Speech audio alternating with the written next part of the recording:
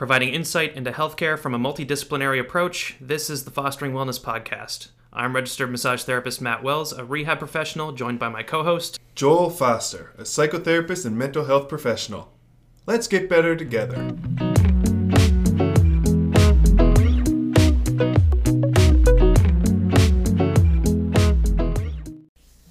Hey everybody, and welcome back to the next episode of the Fostering Wellness Podcast. I'm joined as usual with my co-host Joel Foster. Hello everyone. And for this episode, we're actually going to do a continuation from our clinically significant series. So I guess we can call it a series. Not that there's two of them. Yeah, we got two of them now. So where in the last episode of this kind of a series, we brought up a couple of case studies. We're doing a similar type of episode this time, but this one's going to be more focused on some potentially dubious claims. And we're going to try to unpack some stuff to see if healthcare, rehab, medical information, anything like that is totally infallible. So I guess my goal with this, Joel, was to kind of get people critically thinking about even healthcare instead of having blind faith in every single person they come across in the field. Not to say people should always be like cynical of healthcare, but maybe... Why not? Let's all just be cynical all the time. But maybe a bit more skeptical. Yeah, I like that word. Yeah? Skeptical. What do you think about that? Yeah, and that was my focus as well, Matt. It was kind of, finding, something that was, I guess the discrepancies between what's good, solid knowledge, research, yada, yada, yada, practice, and what's just people maybe altering the truth or, things like that. Hint, hint, foreshadowing, yada, yada, yada. That was, I think, critical thinking. I really like that. Because critical thinking is so important in so many different facets of our life. So when it comes to one of the most important facets of our life, i.e. our health and existence, critically thinking about how we approach our health and how we approach that, I think is, my main focus, and sounds like your main focus for this type of episode too. Yeah, just get people to take more control of their own health rather than, again, like having blind faith in people. Not to say that if you go to see somebody and they make certain claims that you should automatically disregard them. Again, that would be more cynical, but maybe do your own research and not necessarily through just Google itself or WebMD, but get other opinions in the field from other people that you trust or other health practitioners that you may book in with or talk to. Try to get your hands on as much information as possible and try to make your best informed decision that you can from the breadth of information, not just one source. Yeah, and if I can jump in there, Matt, I'll also note that in previous discussions we've talked about, if something does work for you, continue to do it. You know what I mean? Like, you don't have to challenge everything to the point, again, where you're being cynical and you're really... But if you're finding that, we've even talked about, like, if it's a placebo effect or something like that, and you find that it's making you feel better and you are living a healthier life, then we're not going to knock it, right? Placebo is real. Just because you get a placebo effect doesn't mean that it's bad. Yeah. Right? So I just wanted to kind of throw that in there, that you don't have to be a wealth of knowledge and information and challenge everything, but to do so at certain times and to be a little bit wary and a little bit... a healthy level of skepticism. Love it. All right. You want to start off with the case studies and then we'll just talk about it? Yeah, sure. So my case study involves a psychologist. His name is Hans Eysenck. I'm probably butchering that. That sounds German? It is German. Hey! Yes, you got it. Well done. The Hans really gives it away. Yeah. I'm just picturing Die Hard. Born in Berlin, I believe. So Hans was a very popular psychologist, researcher. I read somewhere that he was in the top 3 most cited psychologists, next to Sigmund Freud, and was it Jean Piaget, I believe. Okay. Again, I'm digging into my memory banks now, but I'm pretty sure it was two of them. It was two popular psychologists. And what his research was on was intelligence and personality. There was another study that said he was like the sixth most controversial psychologist, I guess popular psychologist. And one of his claims that I wanted to highlight was that in certain personality types were more likely to contract serious illness, or develop like cancer or heart disease. So he proposed that these types of personalities are more likely to get these diseases, and of course people were like, well, goddamn, that's amazing. Like, it's going to be so important moving forward. Yeah, oh my God, we'll just keep an eye on these people here that fall in this personality category. And that's before I even, side note here, that's before I even say, like, what is a personality? How do you measure personality? How do you rank people based on personalities? Like, I have a healthy level of skepticism when it comes to putting certain people into boxes like that. Yeah. I've done intelligence tests myself, or personality tests myself. As the Myers-Briggs and those types of quizzes. So I won't knock them all together; they're fun.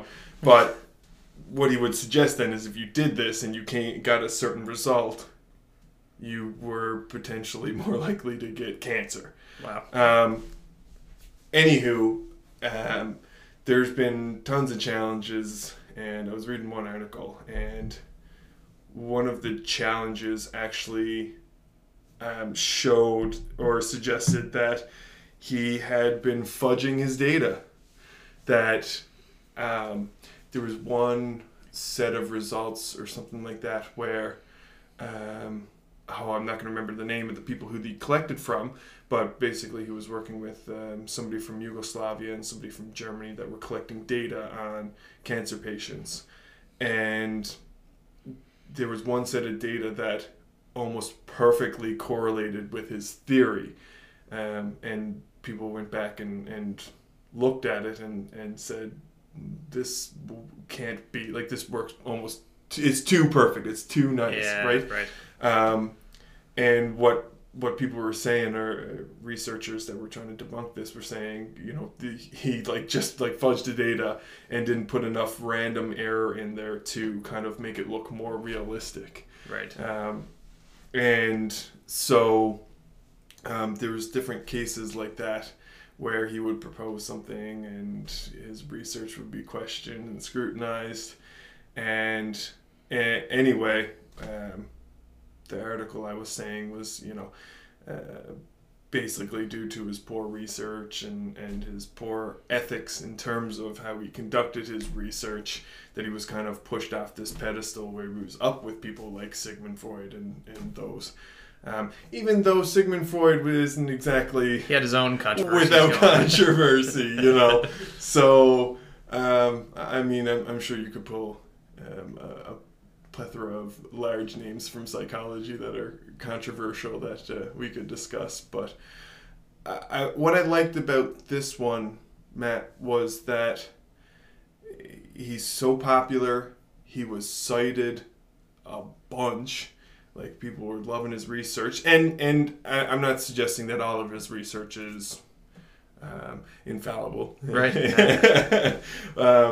That, I'm sure that I haven't studied him myself, so I can't say that there's nothing there that has value. But, this stuff was cited. This stuff was used. And another little side note to add to the controversy, this type of research around heart disease and cancer was funded by Big Tobacco. Huh. Okay. Yes. So policies are being affected by people who are stakeholders. Possibly. Okay. I won't, again, this is me just doing a bit of research on this fella, and we can't know exactly what influenced him or anything like that. But Right. it is pretty, It's interesting. It's interesting, Yeah. for sure, to kind of line that up and see, again, to kind of feed into the skepticism that maybe he was affected. And so knowing things like that, I guess, connecting it back to what we were talking about earlier, knowing things like, where does the money come from? What's the purpose of the research? Yeah. One of the things that I learned along the way, Matt, is researcher bias. Yeah. And picking up a project for the sake of trying to get a certain outcome. Exactly. Right, and how that influences results and stuff like that. But I thought it was really interesting, and to go back to how cited he is and everything like that, Mm-hmm. and to come out and find that he fudged numbers and skewed data and stuff like that. It's like, well, geez, should he have been cited so much? Yeah. Question mark. Well, I had a question about that, because Sure. that's pretty interesting. So, was it ever at the point that you know of where people were actually when they were deemed at risk for having these diseases? Was that also, I guess, did the medical institutions at the time also support that? When he would tell somebody that, yeah, you're more at risk to have, let's say, heart disease, was that also backed up by medical doctors, or were they skeptical of it? It's just they were kind of getting pushed to the side compared to this brand new, amazing research that this guy came up with that is fudged. Yeah. Well, so I don't know, exactly how often and when it was challenged. I do know the article I was reading, the latest challenge was in 1992 or something like that. Mm-hmm. So fairly recent. I think he was doing his research 60s, 70s time span. So it was a little bit after, right? Yeah. But I'm not sure exactly the answer to that. Okay. I would imagine that, like Sigmund Freud, when something like this comes out, it's so easy to look at it and be like, well, that makes sense. Yeah. Right? That seems reasonable, that you would have penis envy if you don't have a penis. Yeah, of Right? course. Why wouldn't you want a penis? They're so great. Right, so I can't speak to it specifically, and I don't want to, again, in our episode on healthy skepticism, I don't want to be putting out claims that are unfounded. Yeah. But my personal opinion, where it was cited so much and where it was so popular, one of these pop psychology things that comes out and people are yeah, let's get on with it. I would imagine that it was somewhat regarded as realistic, or that's not the right word I'm looking for, that it was Seemingly true, I guess, Efficable? sound or efficable. Something like efficable, yeah. Yeah. Better word, realistic, efficable. Anywho, that people were looking at and saying oh yeah, this is something we can use. I imagine that there was some of that, but I'm glad that there are people who dedicate their lives to debunking research and doing meta-analyses and stuff like that, because I know I wouldn't be able to do that. It's a lot of work. Sit down and research people's research that people researched on doing research, and it's I'm good. Yeah. I'm good. I will take the secondary source and have a read through that. Yeah. Rather than do the research myself. It's tough because when people do fudge the numbers like that, they could be one of the most brilliant minds of our time, but if they fudge those results, how much of the research was actually true? Yeah. It's a shame when people do that, because there could be very good studies that he's done, or Yeah. research, or anything, ideas that he's put out that could have been very popular, but to do that to such an extent and make such a wild, huge sweeping claim that we Yeah. can predict disease from personality Yeah. is that's a tough one to overcome. Yeah. Yeah. Wow. Did you learn about him when you were going through school? It's funny you asked that question because no, Ah. his name did not come up.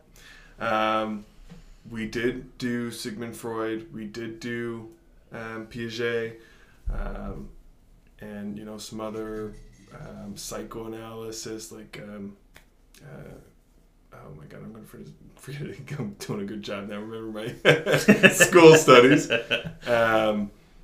Well, all the like popular High-profile guys that you hear exactly about. Yeah. like the psychoanalysis, the behavioral stuff. We did a history of like all that, but his name did not come up. Interestingly enough, Wiped from the record. yeah, possibly.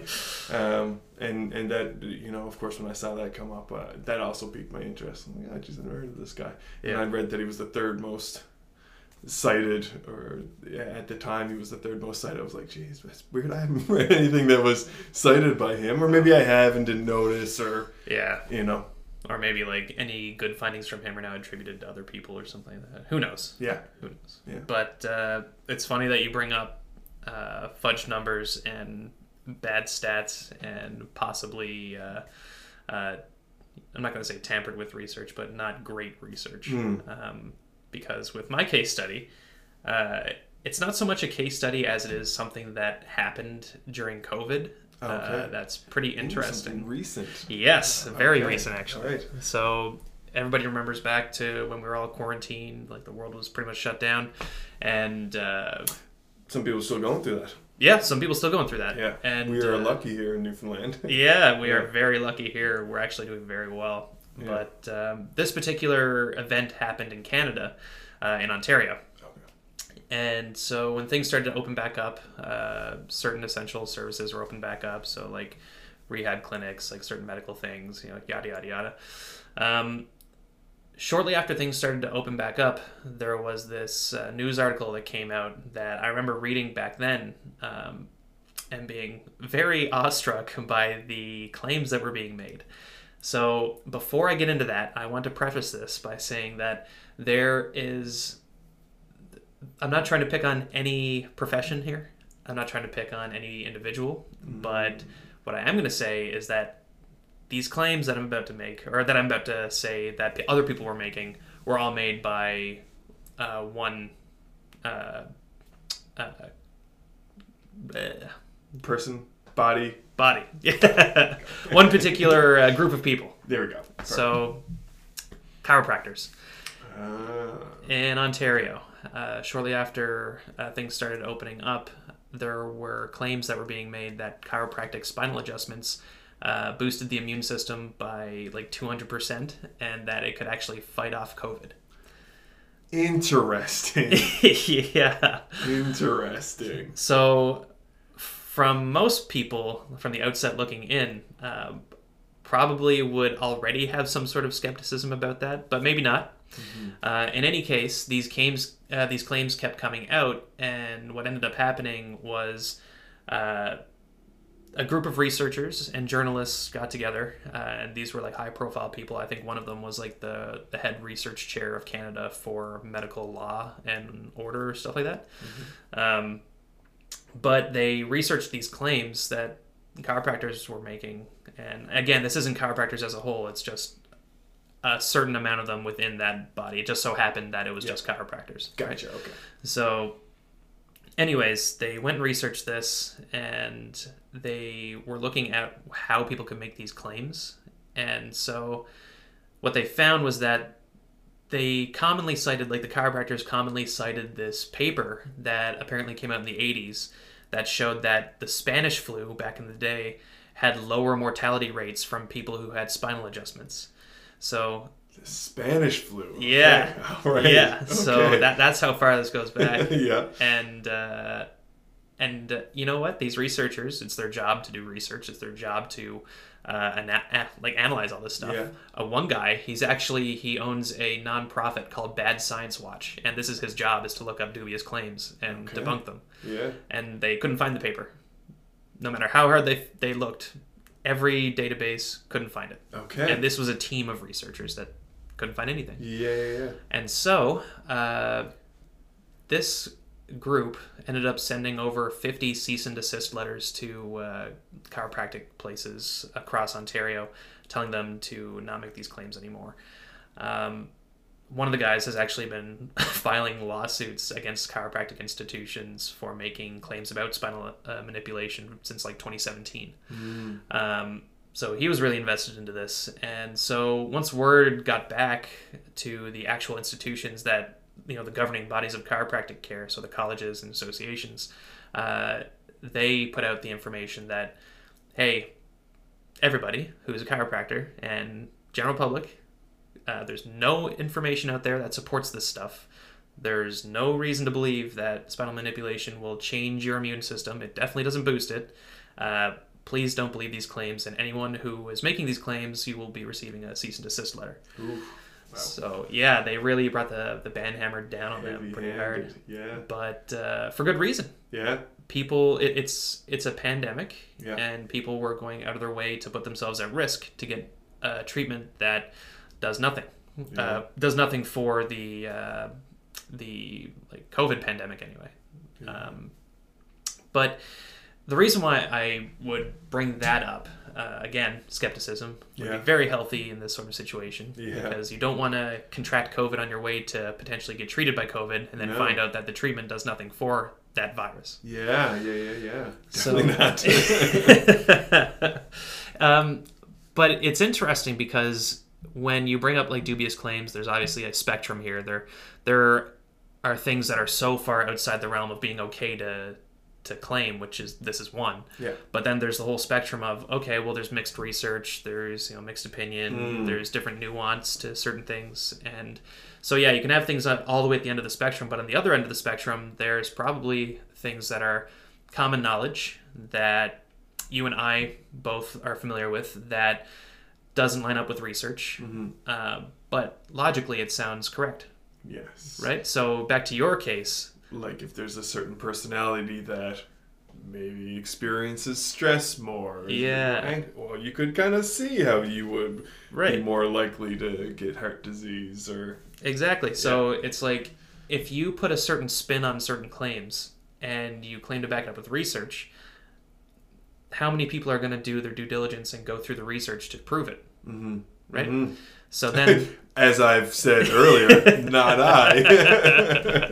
But that's the thing. That's generally how most people get their information. They'll hear expert opinion and then form their opinion off of that. Yeah. Now, that expert opinion could be terribly flawed. Yeah. So how do you distinguish the good and the bad? Well, it's really hard. It is really hard. So this is where skepticism comes in and can really benefit people. Rather than basing your opinion based off one expert, take it off of a bunch and then form your opinion off of that. Now, the other thing when it comes down to reading research and making sure everything that you're doing or everything that you're hearing is evidence-based is you have to spend time reading research if you're a clinician. And there's really no way around it. Yeah. And one of the worst things that we can do is just read a textbook and then take that as fact, right? A lot of people do that too. You'll do, like in your profession, you have to do some sort of continuing education to keep your license, I'm assuming. Yes. Most healthcare professions do. Yes. And to say, Matt, I do research, just in case anybody's wondering. Joel really doesn't like research. No, I do. It's not your job, but you do it. Exactly. Yeah, yes. Exactly. So when we're going through these courses, there will be often times where the research presented is in the form of a textbook or someone who made the course. But is that peer-reviewed? Is that actually factual? Does that line up with current research? Yeah. Hard to say. Yeah. This is where skepticism comes in. And it's a tough thing to distinguish the good from the bad information, but just keep in mind that a lot of the common knowledge that you hear throughout life as it relates to healthcare, pretty much anything, even though it's common knowledge, may not be the reality of the situation. Yeah.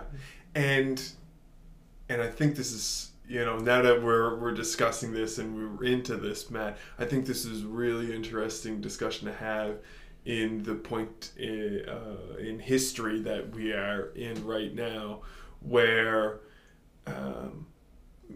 there's these ideas being thrown around like post-truth.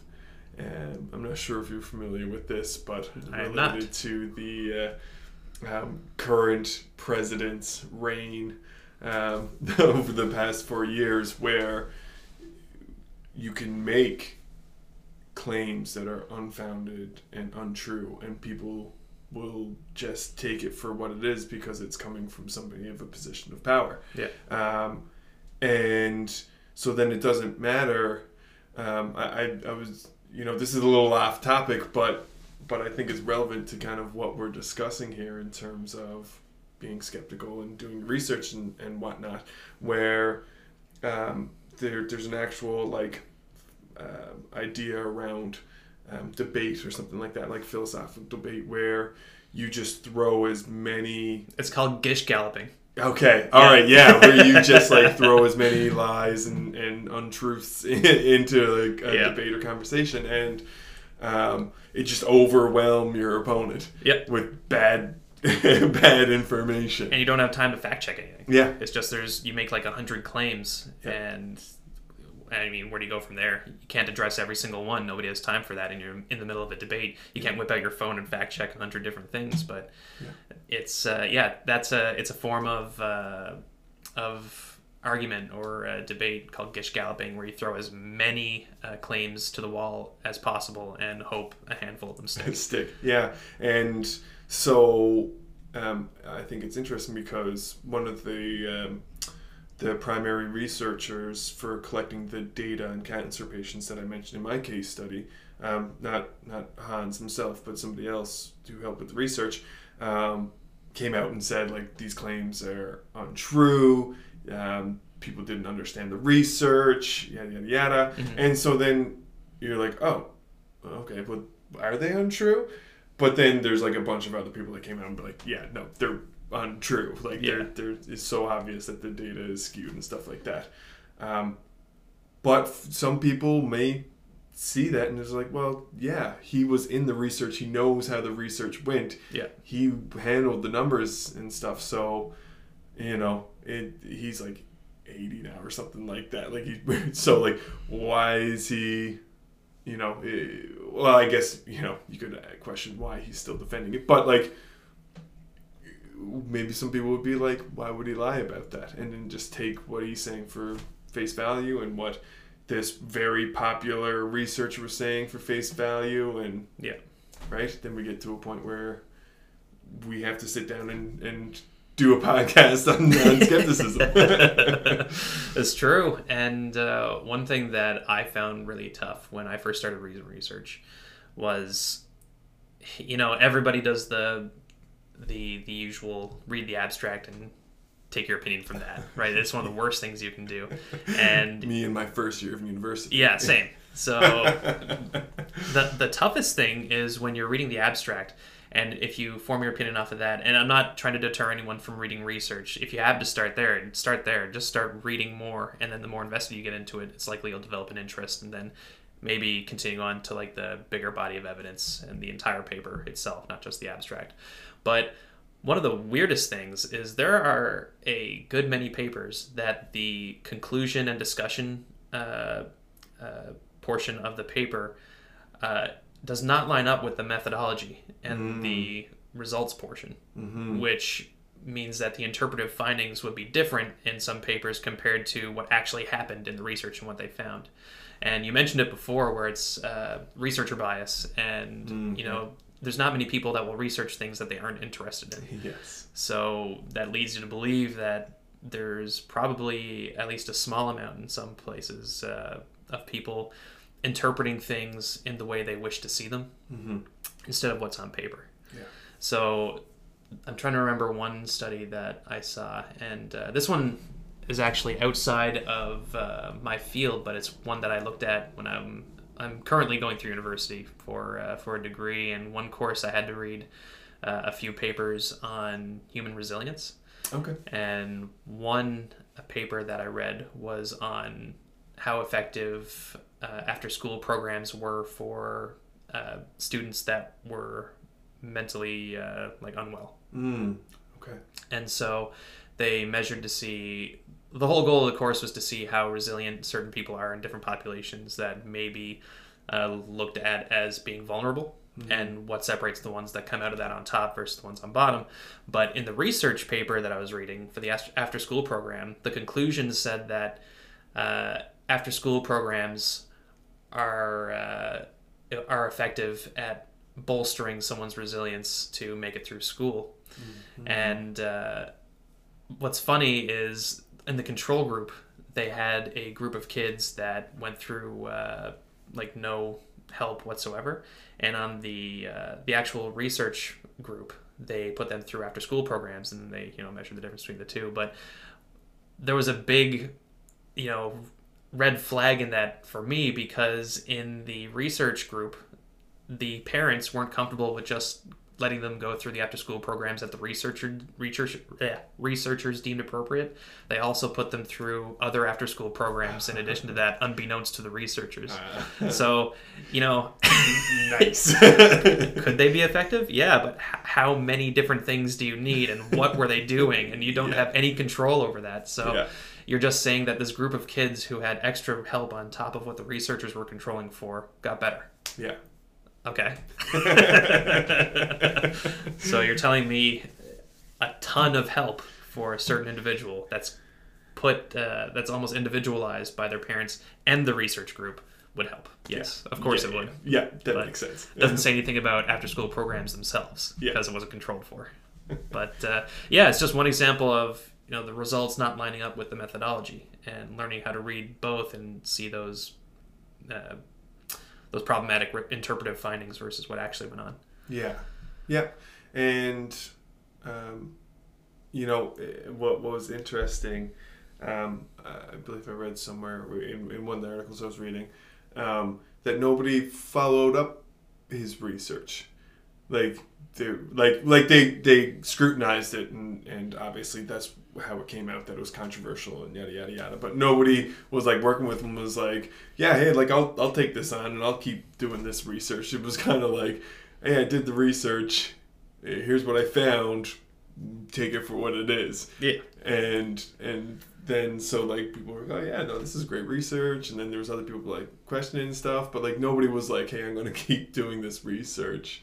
And then eventually it kind of got debunked and stuff like that anyway, so then it kind of fell away. But to go back and like look at some of the like really big claims, and like I mentioned earlier, like the pop psychology, and I'm sure that there's something similar in your field. I call that the Instagram rehab. The Instagram rehab. I like it. These bold claims, and to go back and be like, hey, hold on now, where did this come from? Is anybody doing this research now? Yeah. Is it still relevant? Did anybody scrutinize it? And I'll ask all those questions when you see something. If something's too good to be true, Matt, it usually is not true. Yes. And unfortunately, that's what gets the most views. Yes. It's funny because I was having a conversation with a friend of mine on Instagram, and we were talking about how evidence-based practice or evidence-based practices are that's relatively new. Mm-hmm. It's not something that was necessarily done until maybe like the past couple decades, where I think we kind of agreed that we would describe like the old school methods as being more intervention based. Like, I need to have something done to me. Gotcha. I don't necessarily need to back it up because I trust this person, so just do it to me and I'll get it done and then I'll feel better. Yeah. Versus now where it's like, okay, well, there's much more nuance to that. Maybe we don't necessarily need to do something to you. We need to show you how you can help yourself, and here's all the research to back it up, or here's why a certain intervention may be better than others, but here's all the research to back it up. Here's my broad evidence base that I'm basing my opinion upon. I think that's relatively new. Do you find that in your field, or? Yeah, well, I mean, there's a flood of information and research out there now, particularly in the mental health field, because it is growing. It is becoming more popular. You're seeing a lot of like Nike ads and things like that where get your mental health right. And I don't know. I'm grilling Nike. I don't even know if there's no particular commercial I'm referencing, but it is becoming more popular now, and it is becoming, and I love to see that. I'm really glad that it's getting attention and awareness.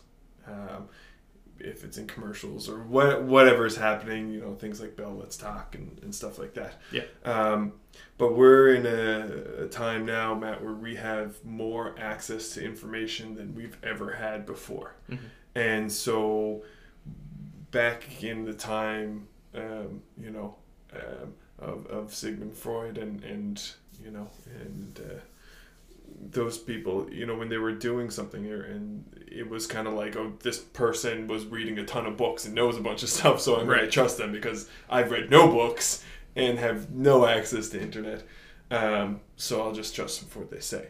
But now we can go back and be like, I have this ton of information at my fingertips that I can put those things through the ringer, those claims through the ringer, and kind of, you know, but with great power comes great responsibility, right, Matt? Right. Where we have that ton of information, and anybody can put that information up.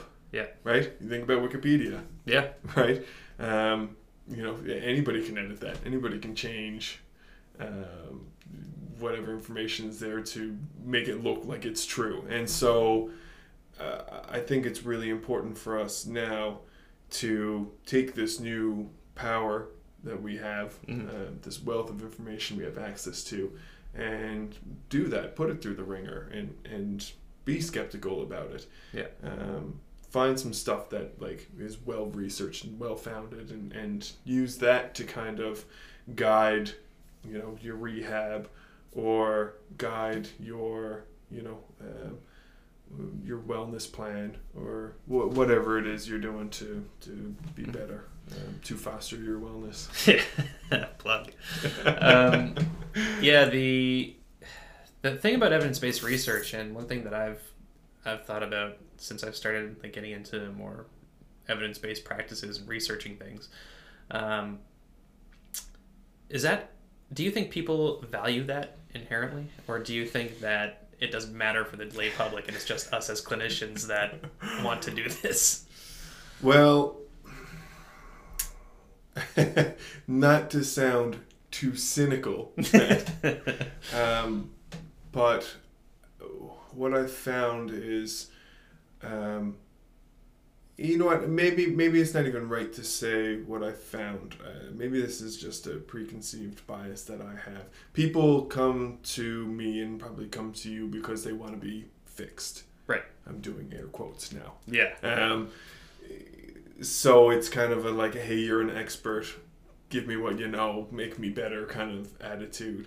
And you know, that was kind of something that was warned would happen when I was going through school and stuff. Most clients that I sit down with, I'll even say in the first bit, preface it with, you know, this is going to be a bit of a journey. Like, we're going to have to kind of figure out what's going on, do a little digging, try some different stuff, see what works best for you. It's not going to be like a one size fit all kind of thing. So, you know, I think it's perhaps their expectations that I have done my research and use evidence so that they don't have to. Right. If that makes sense. And so then me being somebody who likes to be ethical in my practice and like to provide the best help that I can, I do that. I do the research, and I'll look things up, and you know, I'll use things like CBT that's been well researched. Mindfulness is getting more research now, so I'll use that as well. Right? These theories and ideas that, like I said earlier, have been put through the ringer and have been scrutinized and things like that. So if someone comes to you with an unhelpful belief that maybe was based on old research that's been debunked, would you bring up current research to try and lead them back in the right direction, or do you find that's too much of a hard jumping off point for people to just cite research at them? Like, well, not at them, but bring it up organically. We're not trying to lecture people. No. Is that something that you would do, or would you kind of just let that go since that's their current belief and then just keep focusing on the good stuff? Yeah. It's interesting because I don't think I've really come across that. Right. I'm trying to, dig through the memory banks here. I don't think I've ever came across someone being like, hey, well, I was told this. I'm going to do this. Most cases they've been like pretty trusting of me. And so I haven't really, but I do enjoy doing that bit of psychoeducation piece. I use that as an actual intervention so that I'm not somebody who will just be like, here, try this, trust me, it's gonna work. I'm someone who's like, I've actually sat down and walked clients through what I'm doing so that they're aware of how I like to practice and what my reasoning is, where my research was done, my evidence, like all of that, so that it's out there and it's obvious. So I don't know if I give clients an opportunity to come at me, Matt, with anything else, because as much as most of my time is spent listening, when I first meet with somebody, I make sure that they know the type of clinician I am, and so that's, when we think of how we're going to move forward together, it's a good fit for them. Because again, I think we've talked about it before, Matt, that if I'm not trying to force anybody to think a certain way or force them into a therapy that's not going to work for them. So if they say, hey, your personality doesn't jive with me, I'm going to go see somebody else, I'm not going to take offense to that. That could legitimately be an issue, right? Maybe they need to see somebody else, but before they do go, I'm going to make sure that I give them everything that I know up front. And yeah, that's a good way to go about it, and kind of just sidesteps all like the dubious claims that you would see on Instagram and stuff like I pick on Instagram, but like you said, pop psychology, you can see that anywhere, Facebook or whatever. And with my practice, it's a little bit different, where people come to me with all kinds of preconceived ideas from outdated research, and not saying that people are inherently bad for thinking those things. Right? It's all over social media. You have so much access. Like you said, we're in an information age, so it's impossible to avoid it. And people are going to come to you with beliefs, some helpful, some unhelpful, and trying to navigate someone through that. It can be tough, very rewarding, but part of what I like to do is focus on the things that will help. If someone's doing something that isn't that supported by research, it may still elicit a placebo response. So am I going to poo-poo that? And if it's not doing any harm, probably not. I'll just let that one slide. Because Matt, it sounded like, there was purpose behind that question, asking me as if you've gone through a situation where you have had to do that. It's very common in the physical rehabilitation fields, but I wasn't sure with like mental illness and psychotherapists, psychoanalysis, and psychology based professions, if it was the same kind of thing. But I was just curious. Well, I mean, sometimes I'll get people saying that they've tried different theories or different therapies before, and that it didn't work for them.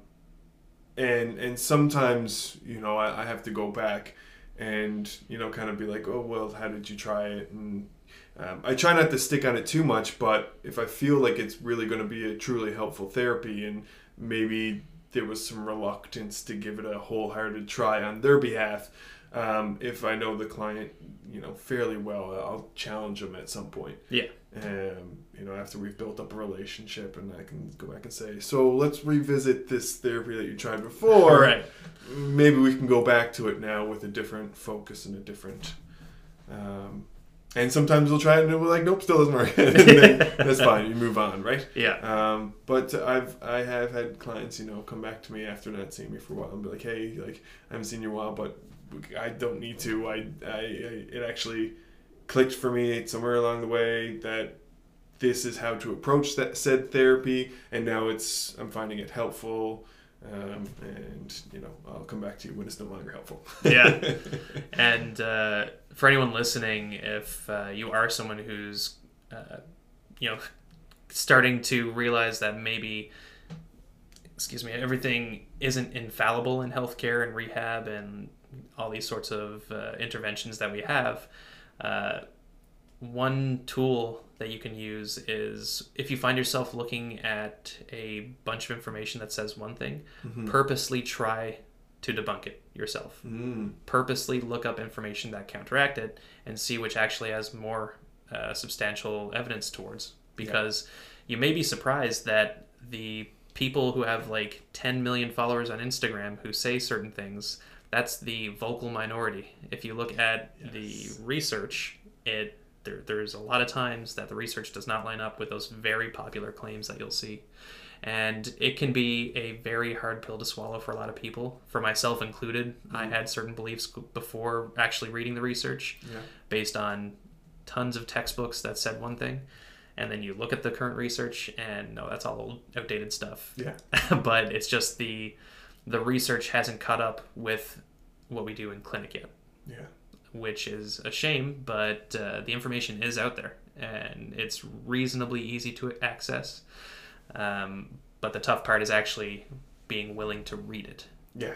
So if you're willing to do that, I would highly recommend, if you're seeing a lot of research in one camp, purposely look up the opposite. Yeah. Again, there's going to be a lot of cognitive dissonance. Yes. You're going to want to pull back really hard. Yeah. But I urge you to keep going. Yeah. Yeah, absolutely. And, I'll say that, if I have somebody come see me, I would welcome questions. Yeah. Right? Ask your health professional, whatever it might be. If you really truly feel like something is kind of off, be okay asking. We might be experts, in our field, but that doesn't mean that we're immune to, like you said, our own biases and things like that, which of course we check, but sometimes we don't have enough time in the run of the day to read 50 papers to make sure that our theory is correct. But I think a healthy amount of challenging your health professionals as well. Yeah. Not to the point, like you said, of cynicism, but a healthy amount of skepticism. Yeah, and that point of asking questions is very important. It's one thing that I try to... I probably annoy the shit out of my clients throughout the entire course of a treatment, especially if they're someone that's new to me and I haven't been seeing them for a while. I will constantly say, like, please ask any questions. If you have any questions, please let me know. Does this make sense to you? Like, all that kind of stuff. And I'm sure I get on some people's nerves about it, but I think it's important to leave that door open for a lot of people, because there's a lot of times that, like we've been saying this entire episode, that people view healthcare professionals as infallible, and we don't need to question them because they know what's going to help. Yeah. But the problem is that maybe they know things that they haven't said yet that you automatically assume are true, so you haven't felt the need to ask them about it. Yes. Right? Yeah, that makes sense. Yeah, we don't know what we don't know. Yeah. And that's normal. It's true. Yeah. Anyway, I think that we really picked up some interesting cases here today, and it's interesting to see the direction that our conversation, like our previous episode with case studies, me and Matt didn't share with each other what we're going to talk about. And even when we were trying to come up with ideas for what we were going to call a podcast and things like that, we were like, oh, like this is actually pretty similar what we're going to be talking about. So it was really cool to see how that went. I'm actually going to look that up now, Matt, the chiropractor thing, because I think that's so fascinating that there was a group of people that were like, yeah, let me put your spine back in place and you'll be okay with COVID. That's really interesting to me. Yeah. Anyways, thanks for listening, everybody, and we will see you in the next episode. Bye.